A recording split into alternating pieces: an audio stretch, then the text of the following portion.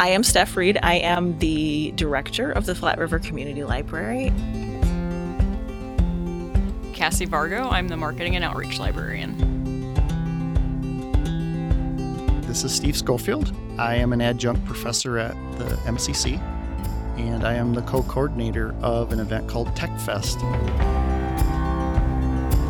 Welcome to the Flat River Front Porch.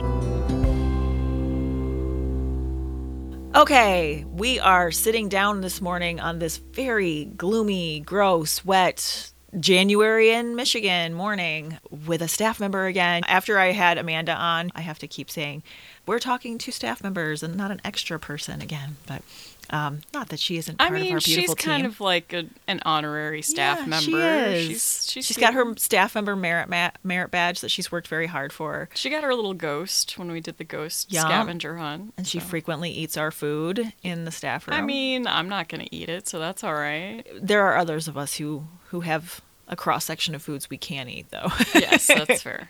I am Steph Reed. I am the director of the Flat River Community Library, and the staff member I'm with today is... I'm Cassie Vargo. I'm the marketing and outreach librarian. Okay. Pretty soon, hopefully our regular listeners won't have to give your job title each time because they'll just be like, it's Cassie. That's obviously Cassie. I mean, fingers crossed, you know. Yeah. First person to do it twice, though. That's true. It's kind of like a little honor here. And I appreciate that you are returning, too, because... You didn't seem that anxious about it, but there definitely have been several staff members or even interviewees that were like, I don't know about this.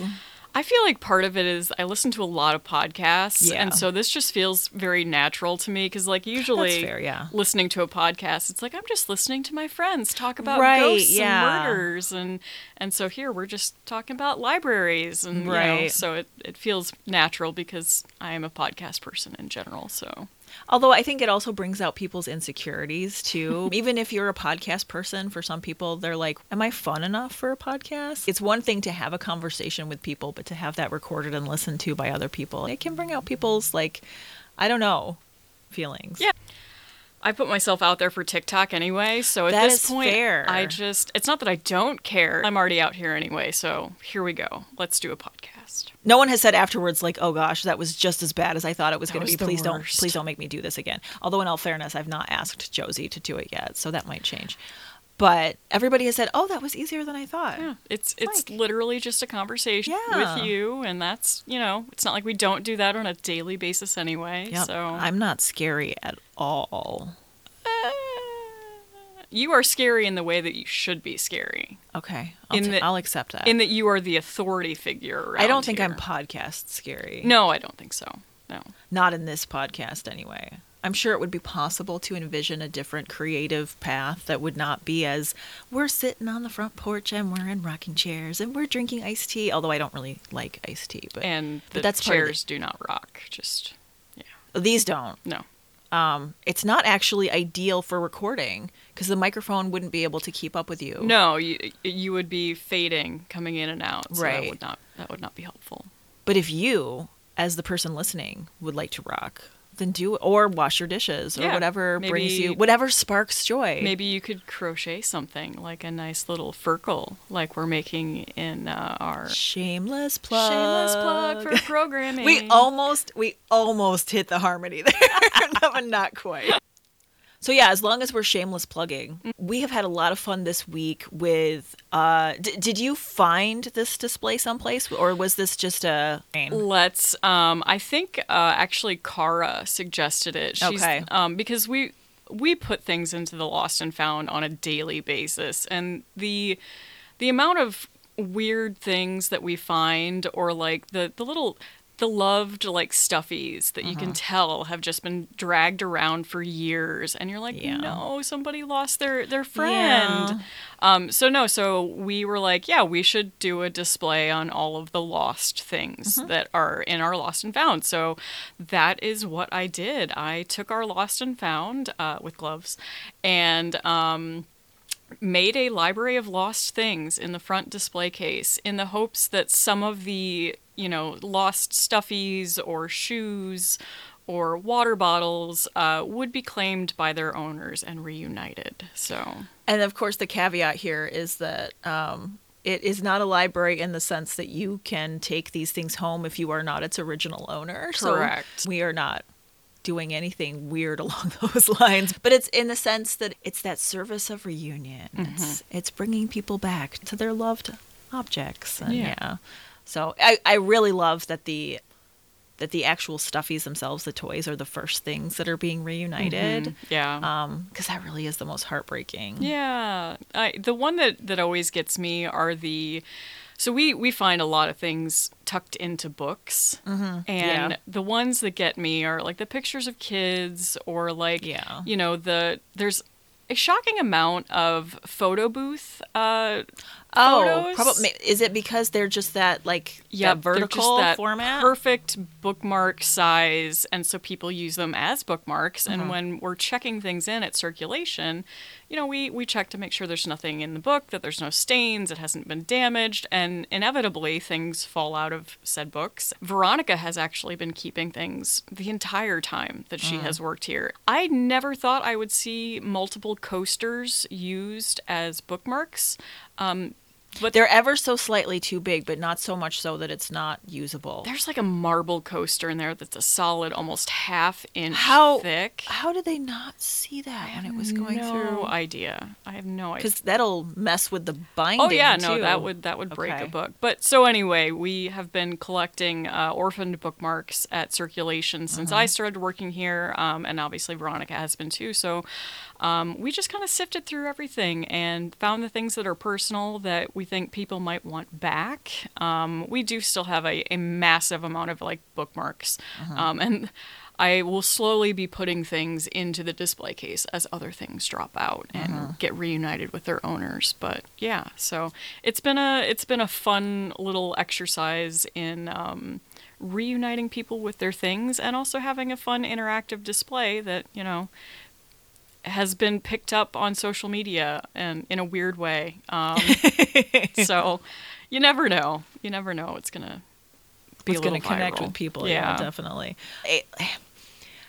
I think we all sort of are familiar with the concept of the lost and found in theory, but then when we actually lose things in public, it's like our brains shut down. I've lost too many things in parking lots because they've been left on the top of my car. I'm sure that we have all encountered that with leaving things on the top of our car. The amount of coffee cups that my father has, and not like, you know, like travel mugs, but like ceramic coffee mugs. Okay, which don't travel well they don't. To begin with. No. Yeah, they don't even fit in the cup holders. They don't. When I was in high school, in northern Michigan, they just closed school for the opening day of deer season.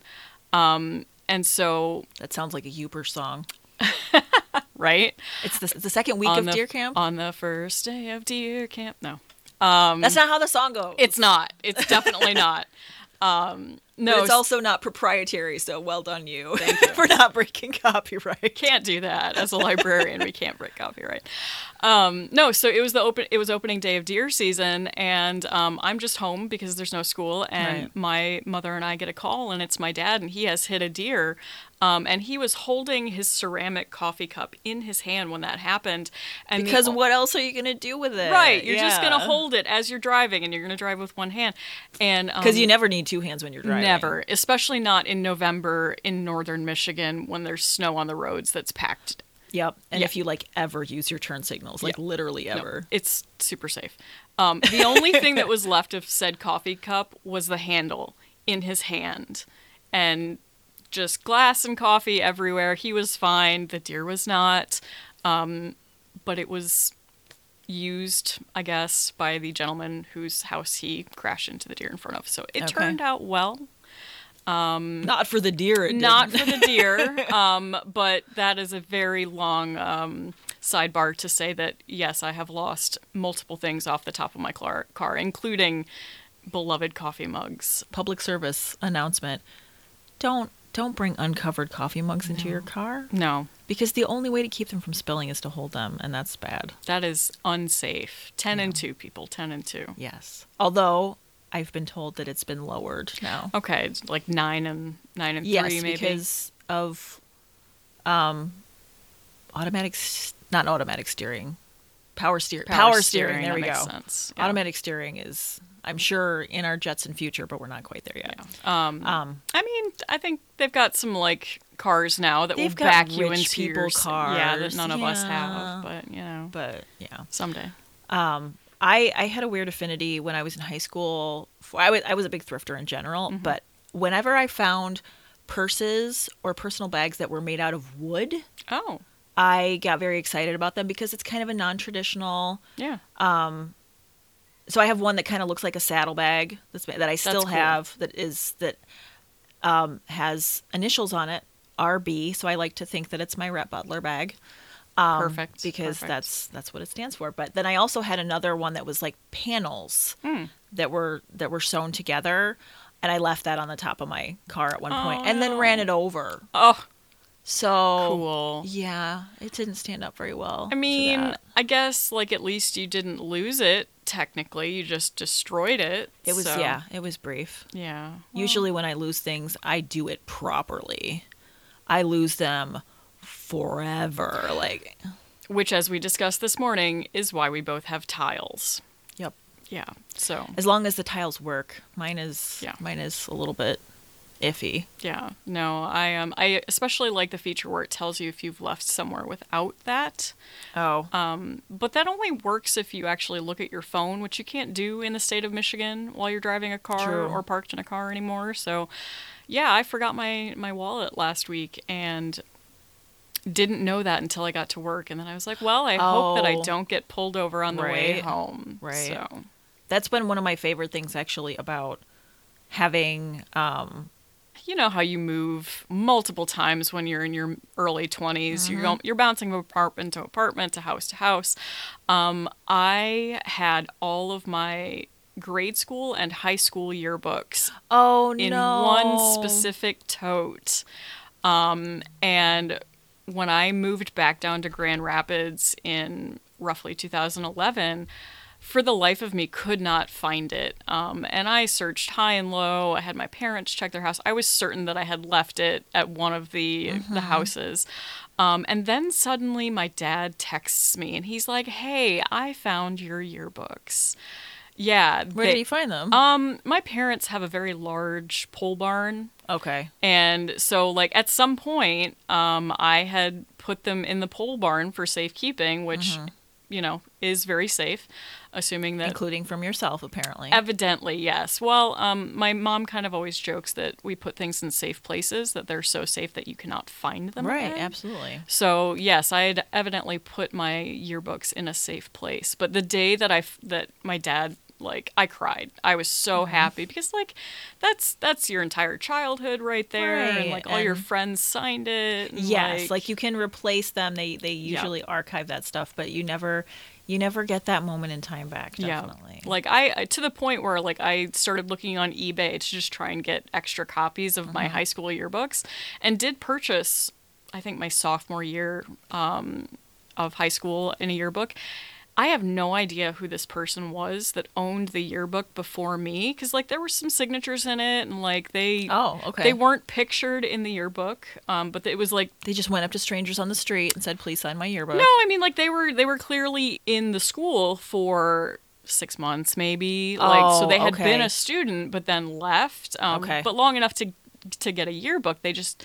They hadn't been there for pictures and then received the yearbook and then left just the school. Floating on the wind. I have still to this day have no idea who this person was. Okay. But yeah, so I have some random person's yearbook in addition to my yearbooks.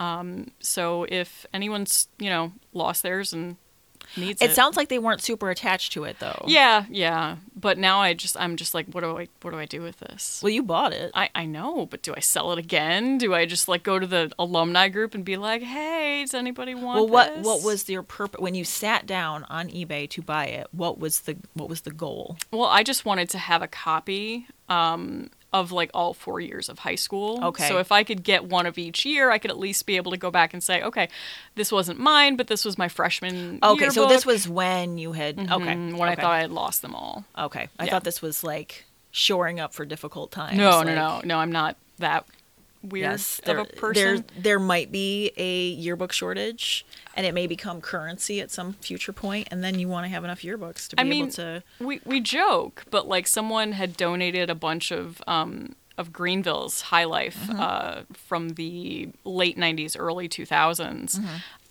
Which it was probably just in storage, because I think there were Likely. a ton of copies of the same. Yeah, it was like the same. So like, it wasn't year or just two. like a person who No, bought no, like it was 70 probably the high yearbooks. school or something, or the Yeah. printers. Those got sold at one of our friends' book sales, and people were going insane for them. Like, we had Right. multiple People were comments. sharing that. Like, people were like, Yes. do they have this here? Do they have... Yes. Yep. Yeah. Yep. So, So- clearly you're not the only person who No. has lost your yearbook over the years.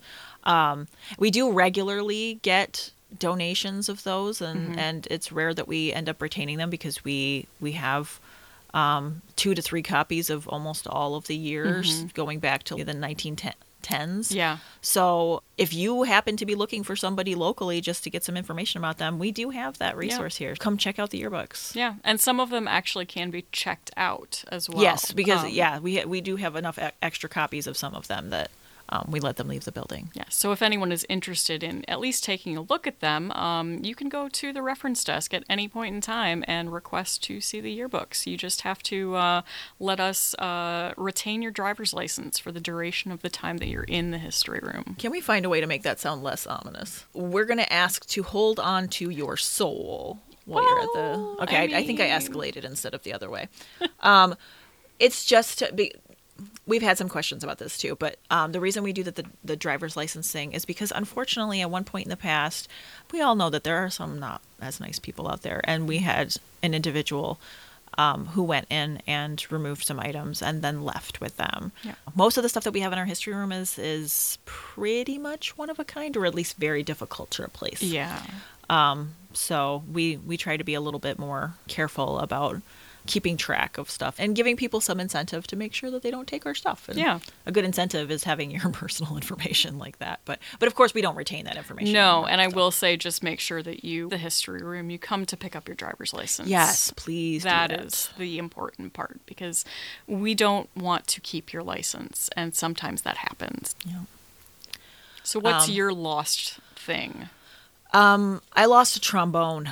Oh, okay. That's an interesting one to misplace. Yeah. So to keep the story as short as possible, basically, when I moved to Colorado, I was still living with a roommate, but my roommate was out of the country, and they weren't going to come back until after I had moved, and they were going to continue to like keep the lease on the apartment. Okay. I did my best to get all of my stuff out of that apartment. But I had a lot of stuff, and so Sure. invariably there was a really big closet that Right. you could get lost in practically. And so I think there were some things in that closet that didn't make it with me. And one of them was my high school trombone, which you would be totally valid in asking, why was that in a closet when you were in this apartment in your 20s? Because it's not like I was actively playing it. I still don't know the answer to that question. I just had it. But now I don't anymore, because I lost track of that roommate, and they Okay. moved out. And I don't know. I don't have the faintest clue what they did with it when they moved out. Maybe they sold it. I mean, hopefully So. they found a new home for it that appreciates it. Not that you didn't appreciate it, but yeah. as a former band kid myself, I can tell you that I have not touched my clarinet since the day I walked off the field at graduation. Like, I have moved it from place to place, but it has not been put together. That's fair. I'm sure all the cork is brittle and it is not in a position to be played, but I do have it. But you could get get those. I could get it you could them replaced. serviced Yeah, and- absolutely. So kids, all of the going into the 6th grade kids Yeah, who listen yeah. to this podcast, because I'm sure there are plenty, right? Super. If you are contemplating what you want your instrument to be in your middle and high school life, you're making that big decision. What am I going to align with? Little tip, pick something that's compact, because it's just so much harder to keep track of a base level instrument. If the case is larger than you are, you might have some difficulty. If you sometimes need help lifting it, I'm thinking of tubas. Yeah. Yeah. Like, it's hard to bring home a tuba to practice. It is. I feel like you would have to have a tuba at home. Yeah, you'd need a duplicate tuba, yeah. But it's really easy to be first-year tuba. And they do a lot of whole notes. So if you're pulling the lazy card, tuba's the way to go. Although I will say, our tuba player in high school was fantastic and could do a perfect rendition of Flight of the Bumblebee. Wow. On his That's tuba. impressive. Like, he was really good. Okay. So, yeah. I think we ventured far enough into nonsense that now would be a good time to transition. Okay, so our guest this week, who is probably known to a lot of people in this area for a whole variety of reasons. The reason that he came to us on this occasion was to prepare for a really exciting event that's going to be coming up at Montcalm Community College, the Sidney Campus, something that they're doing for the very first time this year, which is a cool event called Tech Fest. And the person who is here today to promote it is named Steve Schofield. We were talking about agile methodology. It's a different way of thinking. In software, there was waterfall. So it was very formal and very like the business would say, we need this widget. So the developers come in and kind of analyze it and then go off in their cubicles for 18 months and come back and say, okay, like it or not. Well, they haven't had any feedback. Mm-hmm. Well, in an iterative approach where let's say, here's the features we want to build and let's go off and build. And then the customer says, you're on the right track. By the way, here's a couple other things. Right. Then you add those features, you prioritize it, and then you have more of an iterative approach. Mm-hmm. And then you get to a point, it's like, I like ice cream and cookies. So, it's kind of like, let's start with cookies and maybe some sprinkles. Well, then you get sprinkles and then you add frosting and then you add M&Ms. I like agile methodology. Coming from a very waterfall, traditional software development lifecycle, and getting into the agile. So it's like app development on your phones. It's like, let's do 3 features. Do people see value in it? Okay, well, then instead of coming out with 20 and it takes you long and the costs to go with it. So I like people, process, technology. You don't throw technology at a problem. You involve the individuals. You involve what are you trying to solve? Right. Then you decide if you have to buy technology. So maybe paper, pencil, calculator solves the problem. Becoming really understanding who you're working with, who's your audience, what's the problem you're trying to solve, and be iterative about it. So, I mean, I've already been sitting here for 15 minutes talking to our guest today because it's really, we're both talkers, so it's really easy for us to just sort of keep going. I'm excited to have our guests with us here today because they are here to promote a really interesting, exciting, innovative event that's happening right in our backyard. I will let him to go ahead and introduce himself. So if you could tell us who you are, where we would find you on an average day, and what you are up to. This is Steve Schofield. I am an adjunct professor at the MCC, and I am the co-coordinator of an event called Tech Fest, which is happening Thursday, February 8th from 8 a.m. to 11 a.m. It is held at the Sidney building, and we're having an evening. So if you're a community member, 4 p.m. to 7 p.m., come get self-paced hands-on technology. Part of what I love about this, there's several things to love about it, but is that it's one event, technically speaking, but it's sort of a multi-part event because it has multiple timeframes and multiple focuses.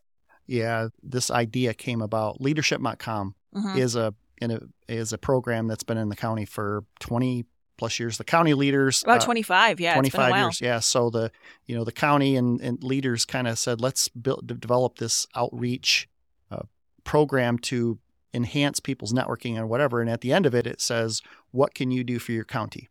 And so over the months of that, I kept kind of mulling over. I mean, I don't work in the industries typically are, public service or healthcare, education, or public, social service area, which is a big portion of the audience that was in the program I was in. I come at it from a different angle, but I still like to do outreach and just something technology and education. Do something to create a vibe. Again, we're in Greenville, rural, or we're in Montcalm County, not just Greenville. We're in Montcalm County, but we have this amazing community college. And what can I do? So I've been an adjunct teacher this is going on my second year. I've been in technology since the mid-90s. What can we do to create a vibe? And I attended a conference and I saw some hands-on stuff. So here, lectures, no. Programming, no. Let's do hands-on self-paced. And then I met Amy Zadowski, who is the career advisor she is taking leadership Montcalm, and I attended the first one, and she's like, "You're Steve, you're a tech guy at the college. I want to do something technology related." And really last fall, so September of 2023, kind of started the conversation. And I had been mentoring a student. He's very technical, and we've been going back and forth. There's 3 seasons of life. There's learning, which is when you're younger. There's earning, which is a big chunk of this. And then you get to a certain point in your life. And I think all of us are kind of wired, and it's returning. So learning, earning, and returning. And being able to work with a student and just help that student grow. It's like, how could I highlight his technical, prowess, if that's a word? And that one is a word. Yes. Is that a good word? So his ability to do that. The event is self-paced, hands-on, and when possible, involving the next generation, the students who are there. So the event itself is open to the public. It's targeted at high schoolers or anybody that's looking at it.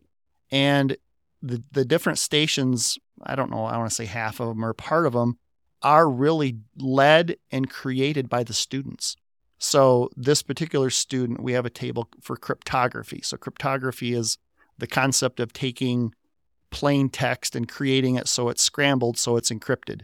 And I challenged this student to come up with an activity that someone who has no prior experience in cryptography to walk up, the student came up with, and then I'm calling his challenge. There's that talent out there to highlight that. So, this event is not about Steve. This event is about the students. It's creating a technology awareness that MCC is a staple in our community. They've been around since mid-60s. If you think about MCC, you think of rural, you think of transfer, you think of inexpensive trades, you think of the nursing program, and you don't really think of it as a tech hub. Amy has connections with the counselors, with the career advisors at the schools in Montcalm County.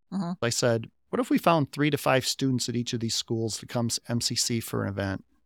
And so, we get 20, 30, 40 students. And, we're between 50 and 100 is kind of what we're targeting. I think we're kind of in that range just to create an event that people can come in. So one of the stations is ripping PCs apart legally. We've partnered with a business in Grand Rapids who does recycling. So, they're bringing along some stuff, but we're also taking some electronic stuff that the college has had and other people have had. And I'm a student, I might be interested, or maybe I don't know I'm interested, but hey, rip that PC apart, take it down to the motherboard, take it down. The company we're coordinating with that's their business. So we're going to be able to take motherboards, hard drives, NIC cards, network interface cards, so NIC card. So one of the stations is we call them a desktop, not destruction. I guess I was going to say that would be the alliterative. Yeah. Yeah. We're not like destroying it in the fact that it's deconstruction, maybe deconstruction, but it's in a proper way. So the individuals coming to this are going to, like, if I wanted to do PC repair, what does a motherboard look like? What does a heat sink look like? So, kind of the partner station is called soldering. We've partnered with people who know how to solder, not Steve.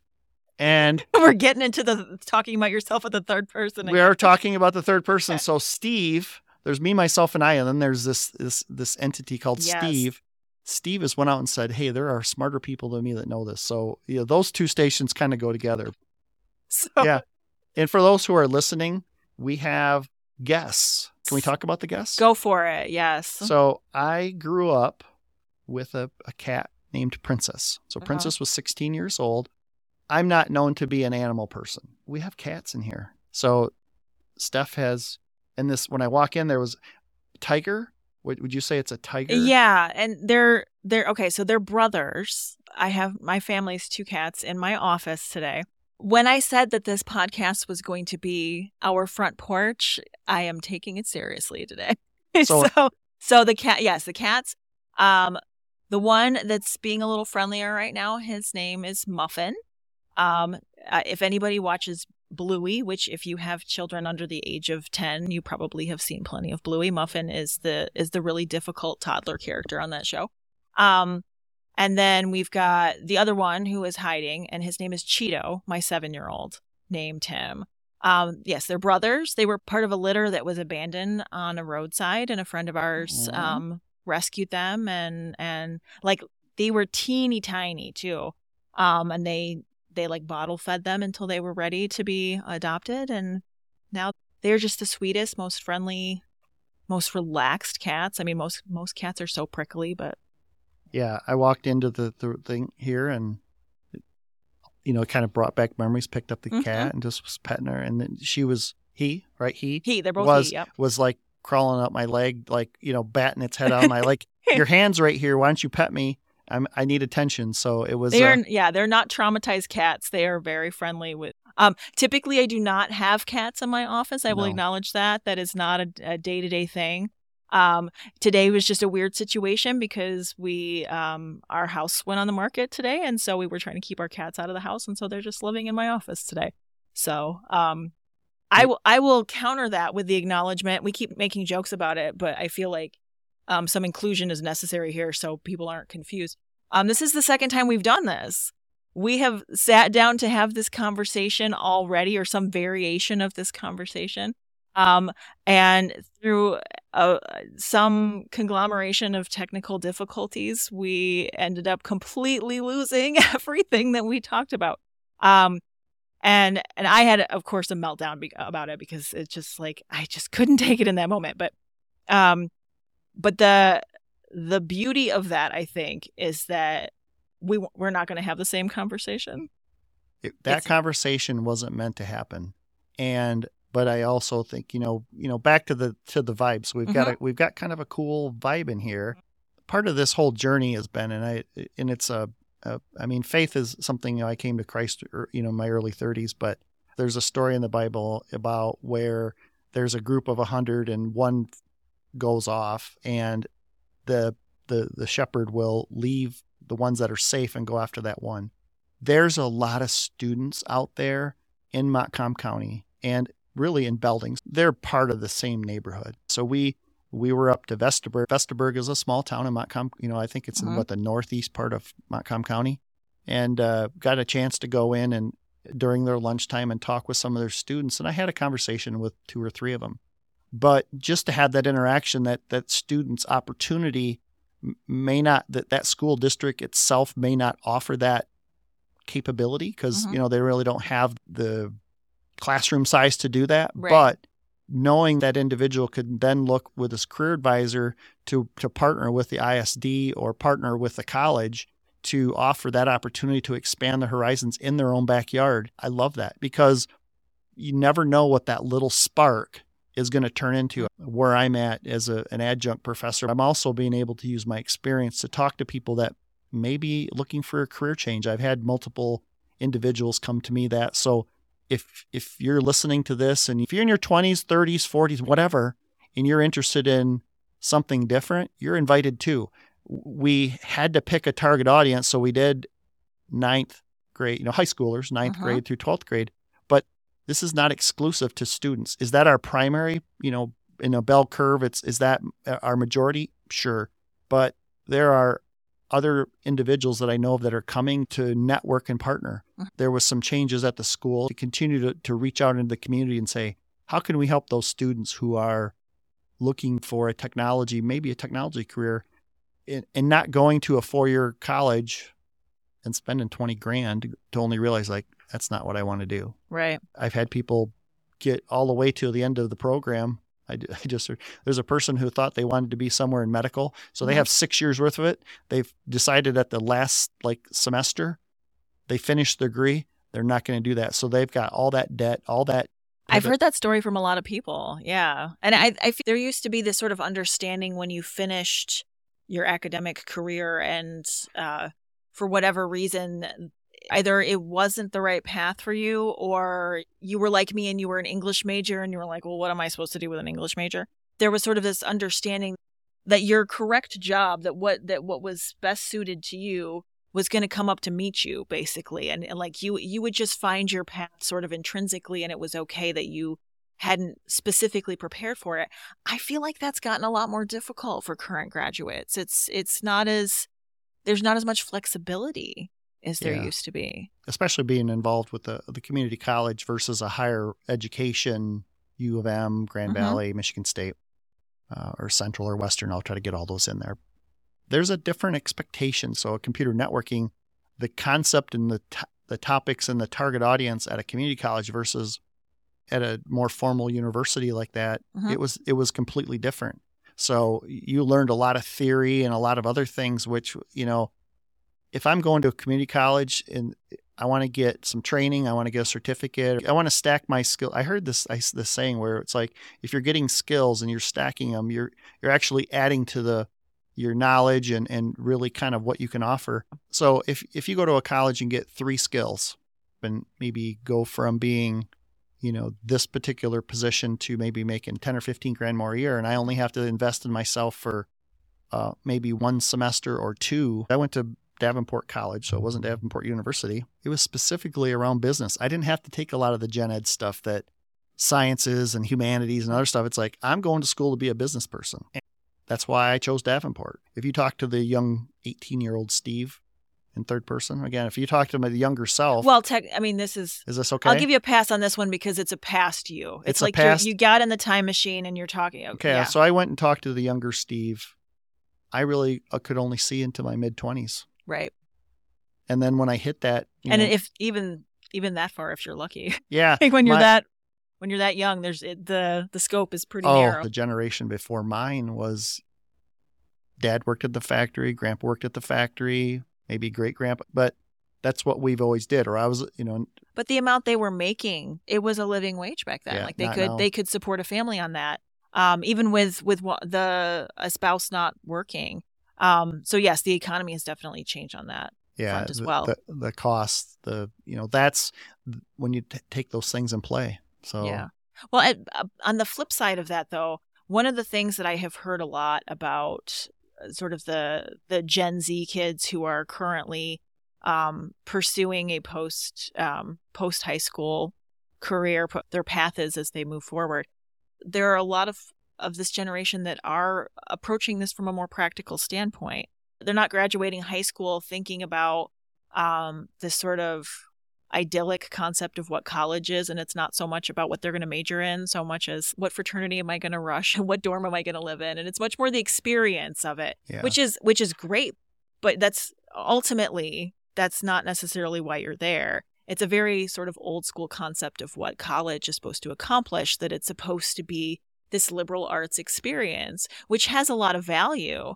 But if you are a young person approaching your goals in life after high school and trying to make decisions, and you expect that it's going to lead towards practical goals, you have to be able to make practical decisions in the short run. I think a lot more kids are choosing community colleges for that very reason, because it gives them a breadth of opportunities that are getting more and more unrealistic in four-year university settings.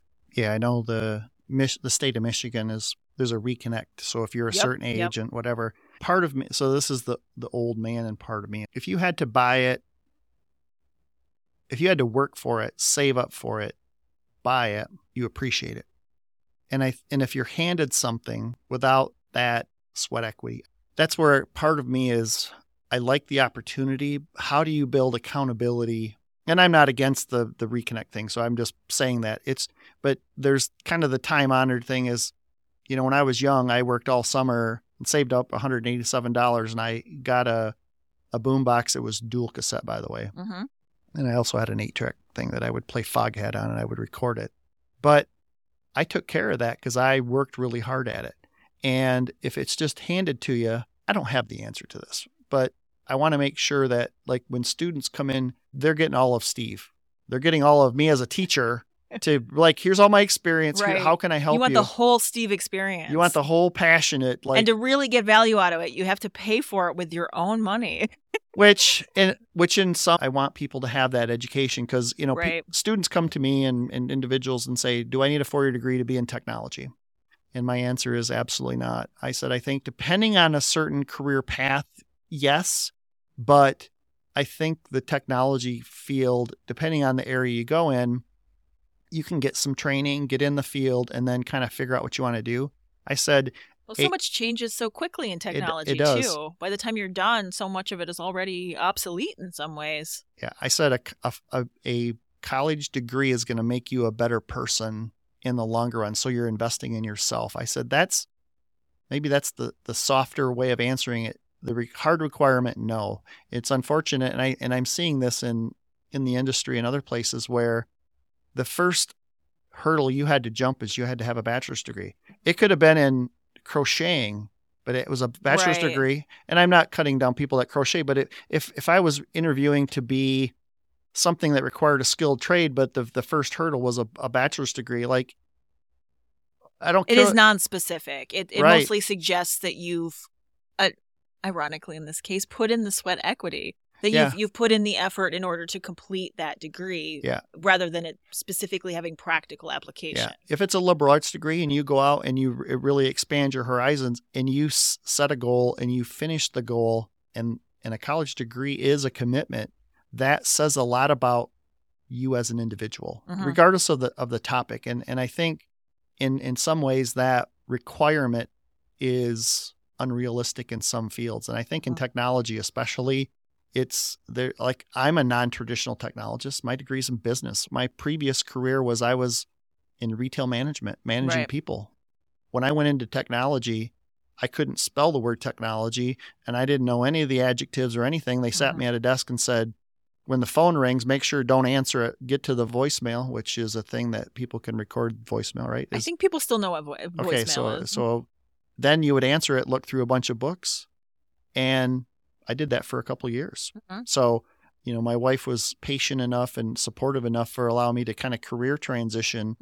And there was a sacrifice financially and humble pie when you went from being kind of the person in charge to nobody, right? I've been fortunate that the opportunities have been there. And hopefully, back to the Tech Fest, the testimonies that come out of this in the months and years ahead, they come back and say, I came here and I ripped a PC apart, or I soldered something, or I did this cryptography thing, or I talked to the state police and about technology and other things. And there's robotics. There's a lot of, a lot of stuff going on, but that sparked my interest to pursue it more.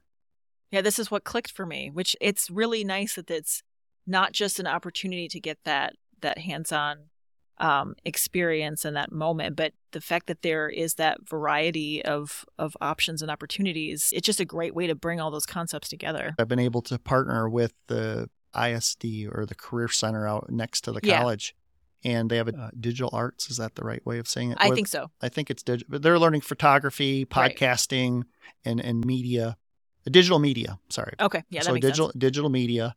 And it sounds more official. It does. So the digital media students, which are high school, we've partnered with the teacher and the students to do our interviews, do our photography, do our video, and eventually we'll probably do a podcast after it's done.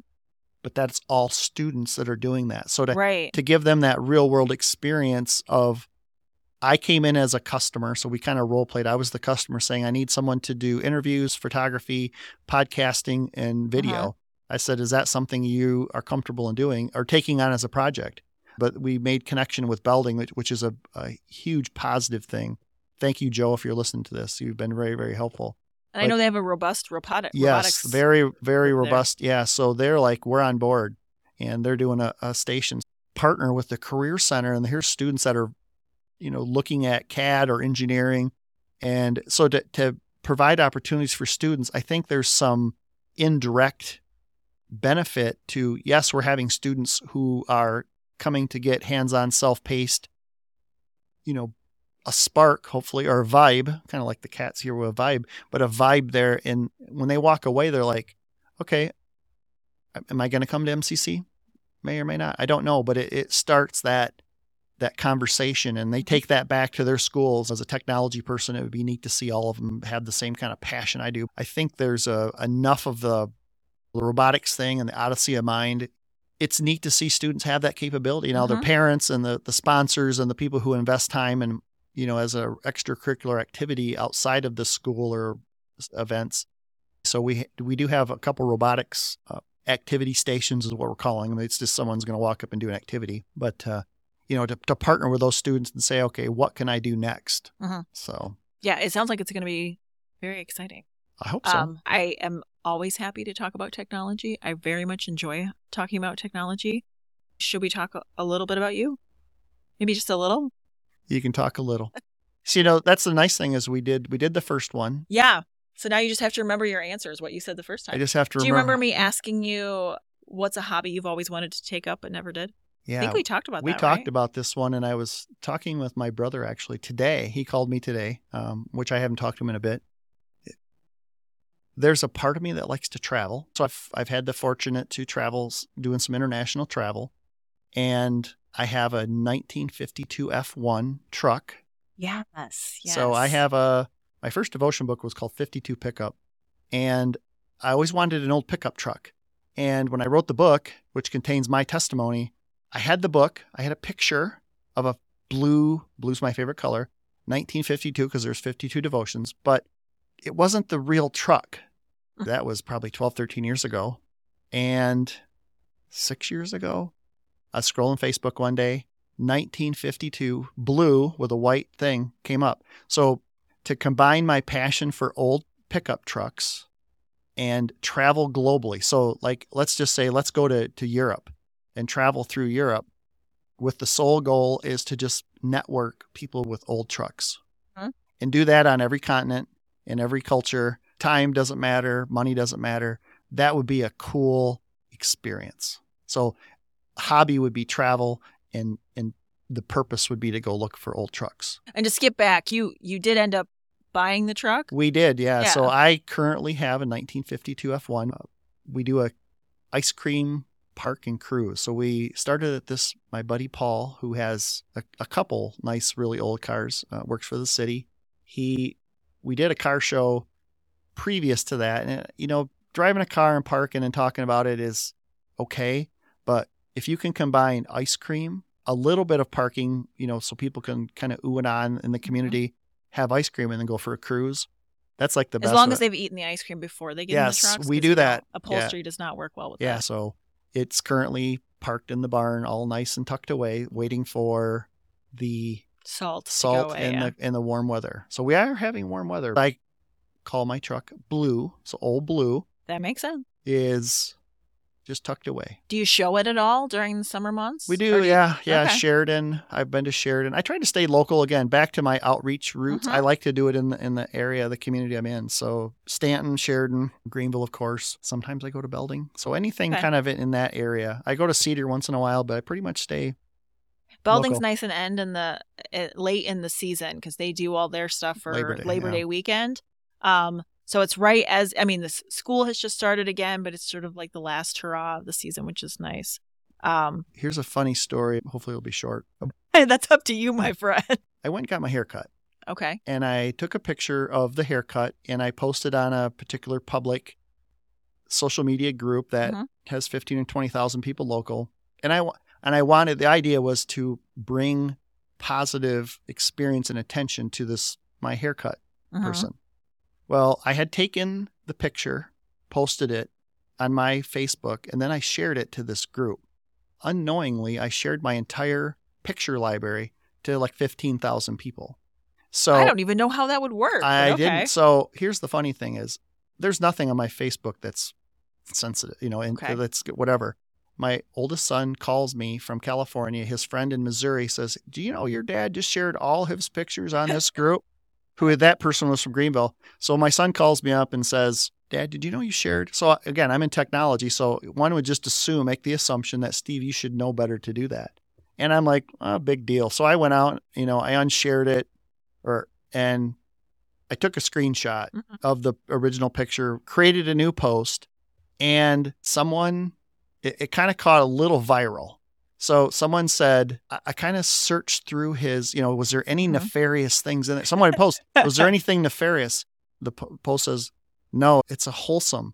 They had truck pictures, some scripture sayings, pictures of socks and sandals and feet, and pretty wholesome. And another comment was, that's the daddest thing Mm-hmm. I've ever seen. So, Maybe you could have thrown a beagle in there and you would have been all set. yeah, I've been pretty transparent. So, but the daddest thing I've ever seen, that comment. That's a compliment right there. That is a compliment. I will say, I like to, when I get the chance, highlight aspects of our area and our community that wouldn't necessarily be something that you would think of as being something to appreciate about the community. When I ask that question of people, I find that they are so immersed in their day-to-day experience that pinpointing anything specific is really difficult. But I find that for myself, having these conversations has illuminated some aspects of my own appreciation of the area. The last time I sat down with Terry and Bethany from United Way. So I lived in Colorado for about 10 years. And when I lived out there, they don't have pumpkin patches out there. So in the fall, you want to go out to the pumpkin patch and pick a pumpkin. You want to go like on hay rides and stuff. Those are the fall experiences. And what this makes me think of is that the whole concept of the local car show on a weekend, that's not a thing out there. I feel like almost every community in this area, they have their annual Car shows. Classic car shows. And it's just something so comforting about that. Yeah. To answer your question, the car show, the chamber hired Paul, and I think you've interviewed him, and he was our first interviewee. Yeah. Him and his staff and really with his leadership has really, I've grown up in Greenville. My parents had a store when I was young. Mom and Dad did outreach through sponsoring and using the resources in the community. I'm doing a little advertising through the radio here. You can't see it right now. So you're just going to have to guess, but he's wearing a sweatshirt and he'll explain it. So Val Mester is the Greenville area youth. She's the rec director. And it's part of kind of the journey of getting back in shape when you're in your mid parts of your life. I did the Greenville Triathlon and I did the very first one and really came to appreciate the Greenville area from the bike trail to Baldwin Lake to the beach. And so when I did training, I mean, I pretty much sat on the couch for 20 years.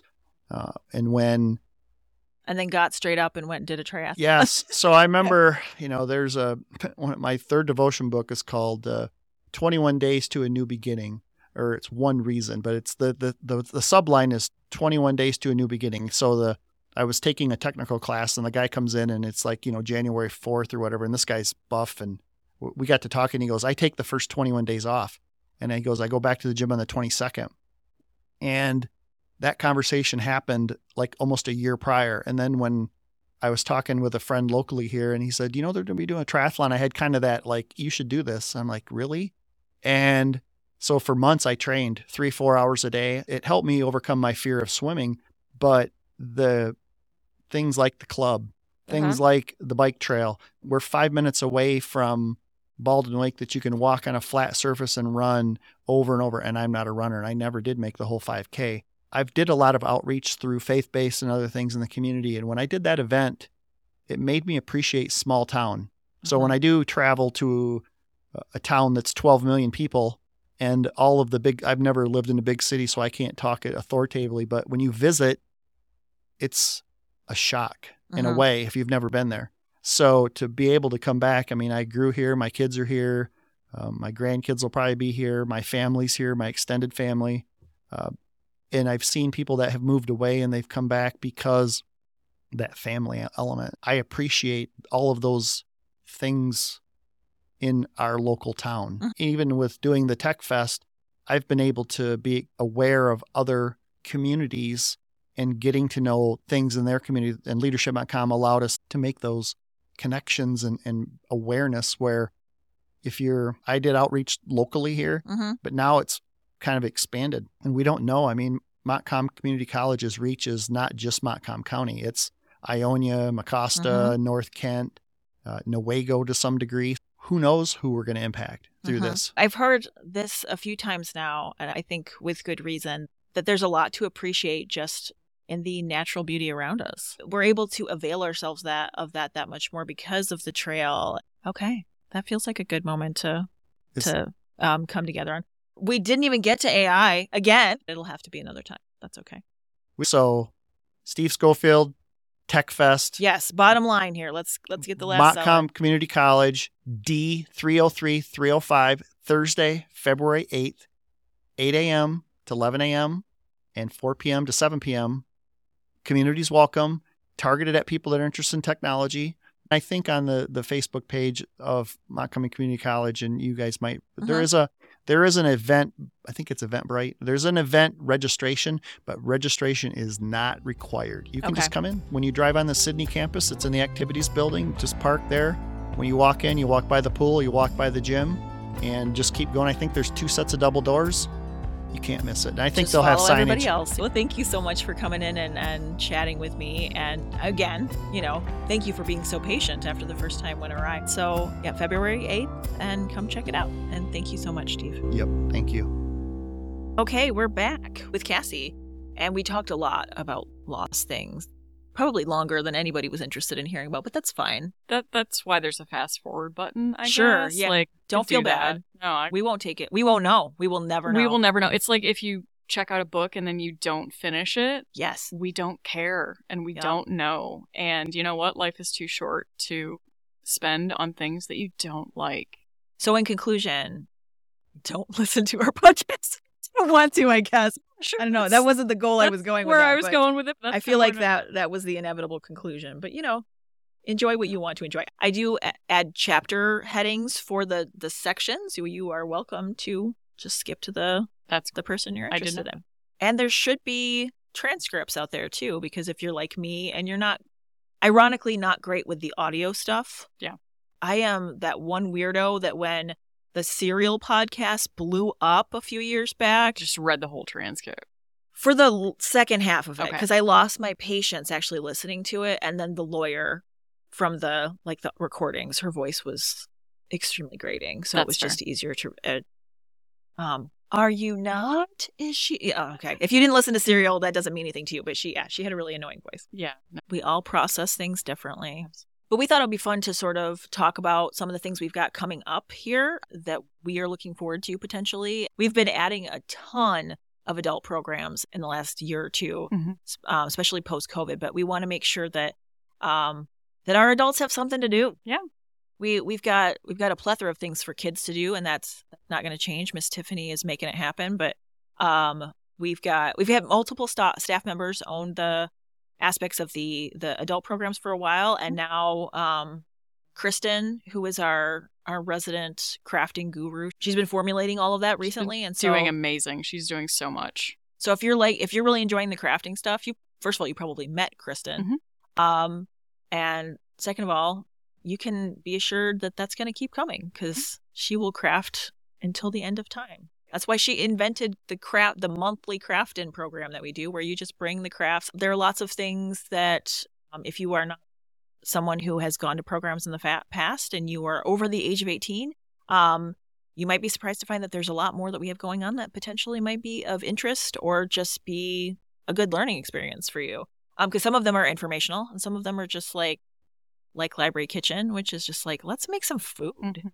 And we do have a Library Kitchen coming up in February. I believe it's no-bake desserts. Okay.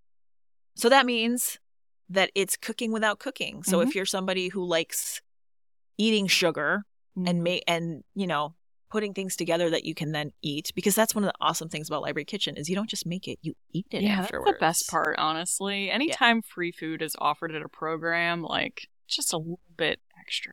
Yeah, and the way that it's set up is that they're like little groups that do separate recipes. So when everybody's done, it becomes family style and you get to sample everybody's different things. So you don't have to just eat what you just make. There's options. You get to share and you get to take the recipes home with you too to replicate at home if you didn't get to make one. And of course, as with all of our programs, it's totally free. It's free, but there is the caveat that you are required to pre-register for that. Yes, we are such party poopers on that front. And it's mostly because we want to make sure we have enough food. Yep. But yes, when we have programs that you have to sign up for in advance, we always do it 2 weeks in advance. So that way people don't forget. But we also give everybody a good chance to hear about it and then get to be, be involved. So that's on February 21st. So that one should open on February 7th, I believe. What else do we have coming up that you think would be interesting? Honestly, I am pretty excited on the teen side about the Super Smash Brothers tournament. That we don't even get to do. I know. We've tried to do like adult events of like, hey, it's adult Nerf, and we have not done video games yet. We haven't done adult video games yet. I feel like we should. And if you are a gamer and that's what's going to get you in our door is playing video games, please let us know. The mature games that the kids are not going to be allowed to do that or if you just want to play a Mario tournament, we can 100% do that too. There's no shame in that. I have to say that I am a Mario purist. Like, yes. We have so many video games, both here at work and then personally at my house because my husband is a gamer and my child is now. I only want to play Mario. Yeah. I can't defend it any more than that's just what I grew It doesn't up playing. require defense. That's the thing. You're right. We can listen to audiobooks. We can read magazines. We can play video games. Let's give ourselves space to be ourselves. I mean, honestly, like, there's a lot of stuff happening in the world, and if I want to sit down after my child has gone to bed and play Mario Wonder all by myself. Yeah, so you don't have to do it. Yeah, because when I play Mario Wonder with my 7-year-old, he runs away in advance of me and it kills the partner. Yeah. Like if you are no longer on the screen, your guy dies. Yep. And so I have to keep yelling at him to slow down. Yep. And so we get upset with each other, which is very mature of me.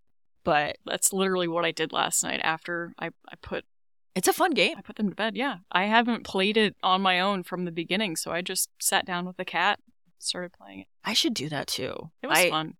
Jonah got it for his birthday this year, and I've been trying to play it with him because it's like, hey, activities we can do together. Sure. I know Dad's the fun one, but Mom can occasionally be fun and doesn't only make you go to bed at a certain time. Yeah. But then we get mad at each other. That's fair. That's fair.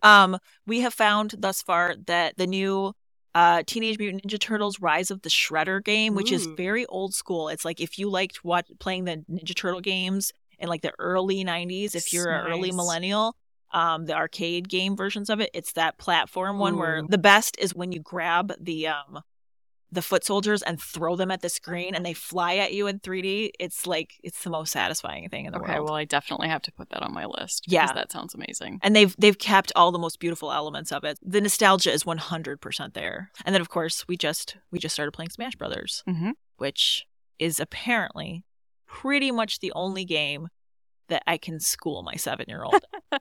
I mean, at least you've got that going for you. Yeah. I mean... And it's just like, let's see how many buttons I can push. I mean, sometimes we're still fighting each other on opposite sides of the screen because you have to remember to walk towards each other. You do, yeah. One of the fun things about Smash Brothers is it has a gajillion characters and a gajillion backgrounds. And Jonah doesn't find it as funny as me to like pick the ones that are like Sims kind of ones where there's just a giant puppy walking around in the background. I find that so adorable. And he's just like, I don't care. So do you have a specific character that you play? We just started it, so we're still building the characters. I went right for Kirby when I started, though, because he's a big pink marshmallow. Oh, yeah, absolutely. Yeah. No, Kirby is fantastic. He just, like, spits stuff out. Like, that's amazing. I always play as Peach. I mean, there's some feminist energy there. I get that. There is, but I also find that in like not necessarily in Smash Brothers, but in some of the other Marios, she is more useful than Mario. That does not surprise me. Yeah, right. She's taller. She's taller. Quite a bit taller. She can fly. She can somehow work around that dress. Yep. Like they don't put her in the skimpy. That. Yeah, they don't put her in the skimpy outfits. They put her in a big old dress, and she makes it work. So a couple other things for actual grown-ups coming up. If you have always been interested in risking your personal safety and keeping bees on your property, it's probably no more dangerous than like keeping chickens because I don't know, chickens must peck you and stuff. I guess. Honestly, I feel like you'd have less trouble with zoning laws. Oh, certainly, than with chickens. Yes, but if that's something that you're interested in seeing, like how it works, and even if you're just curious in general. We've got that coming up on Thursday, February 15th, so that's going to be interesting. If you haven't made a will yet, and you're just like, if you're a millennial and you're If you're just a like, millennial like oh we my. are, and you Okay. just sit here and think, oh yeah, no, I have a child at home and Yeah. I need a will, and yeah, we haven't done that either. Yeah, So, and it's not just for, not to get It's dark, for but it's not everyone. just for end of life. Like, there are a lot of reasons for it. And it's not just for the program's not for just No. we were born like 6 seconds apart, you and Mhm. I, so like it's easy for us to go to that millennial place. It's for anybody who wants to ask questions about what that looks like from somebody who knows what they're talking about. We're doing family puzzles towards the end. Yeah. So if you want to do a puzzle competition with your kids, bring them on in. I will say our puzzlers have been just attacking the puzzles because they're Yes. prepping for it. Okay, they're training for the They puzzle are. competition. I love it. Are. I love it. So like I put a puzzle out and within 2 hours it was done. Yes. We We have some hardcore puzzlers we that do. come in. We 'cause have daily puzzlers. Yeah, so if you are not familiar, we do have one table in the adult nonfiction area that at any time always has an adult level puzzle out. So for anybody to contribute to. And yes, we have some hardcore puzzlers who spend a fair amount of time here and who really focus on it. Yeah, So. I mean, I know for sure that we've got a few that is their daily outing. And it's fun to see how quickly they finish things or if they have difficulty on it. I just put one out yesterday, so I'll be curious to see how it's doing by the time I leave here. So, and my favorite thing about it is the fact that, much like for parents who don't want slime being made in their house because it's a mess, if you don't have space in your house to do a big giant puzzle, you can just come in, contribute to this one. It's that satisfying sort of like soothing activity, but then you don't have to worry about it. You don't have to box it up afterwards. No commitment. Yeah. No commitment.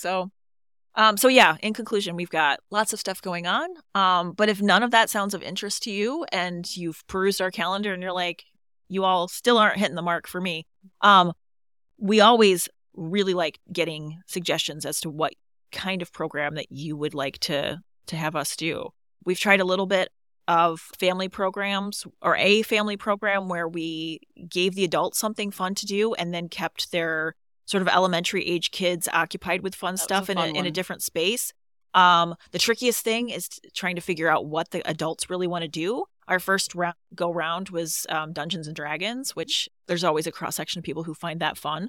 But if you would like to see some version of that and you think some other activity would be fun for adults to do, coupled with that, and you've got that age kids, let us know. Yeah, absolutely. We'd love to replicate it and have another fun activity. If trivia is your thing, if Nerf is your thing, we've done laser tag before, we can do that. If you want to do something very grown up and sophisticated, we can try that too. That's not our natural inclination. It's really not, but I mean, we can try and be adults. Yeah. So let us know what's going to be of interest to you. And there are multiple ways that you can suggest that, whether that's emailing us or coming up to a desk and saying, hey, I'd love to do this program or whatever. Just let us know. You could comment on Facebook even. Yep. And we've actually, the most relevant one you left off your list, which is that we have specifically a program suggestion survey. We do. On our website. So if you go check that out, I think it's still probably in the carousel on the front page. We thrive on constructive criticism. We love it. And on that note, please be safe out there. We're not even to Groundhog Day yet. So there is no end of winter quite in sight. So let's continue to be careful. And hopefully we can continue to keep you occupied during these months where you don't want to go outside and you need something to do. So thank you for listening. And thank you, Cassie, for participating. Anytime. All right. Take care.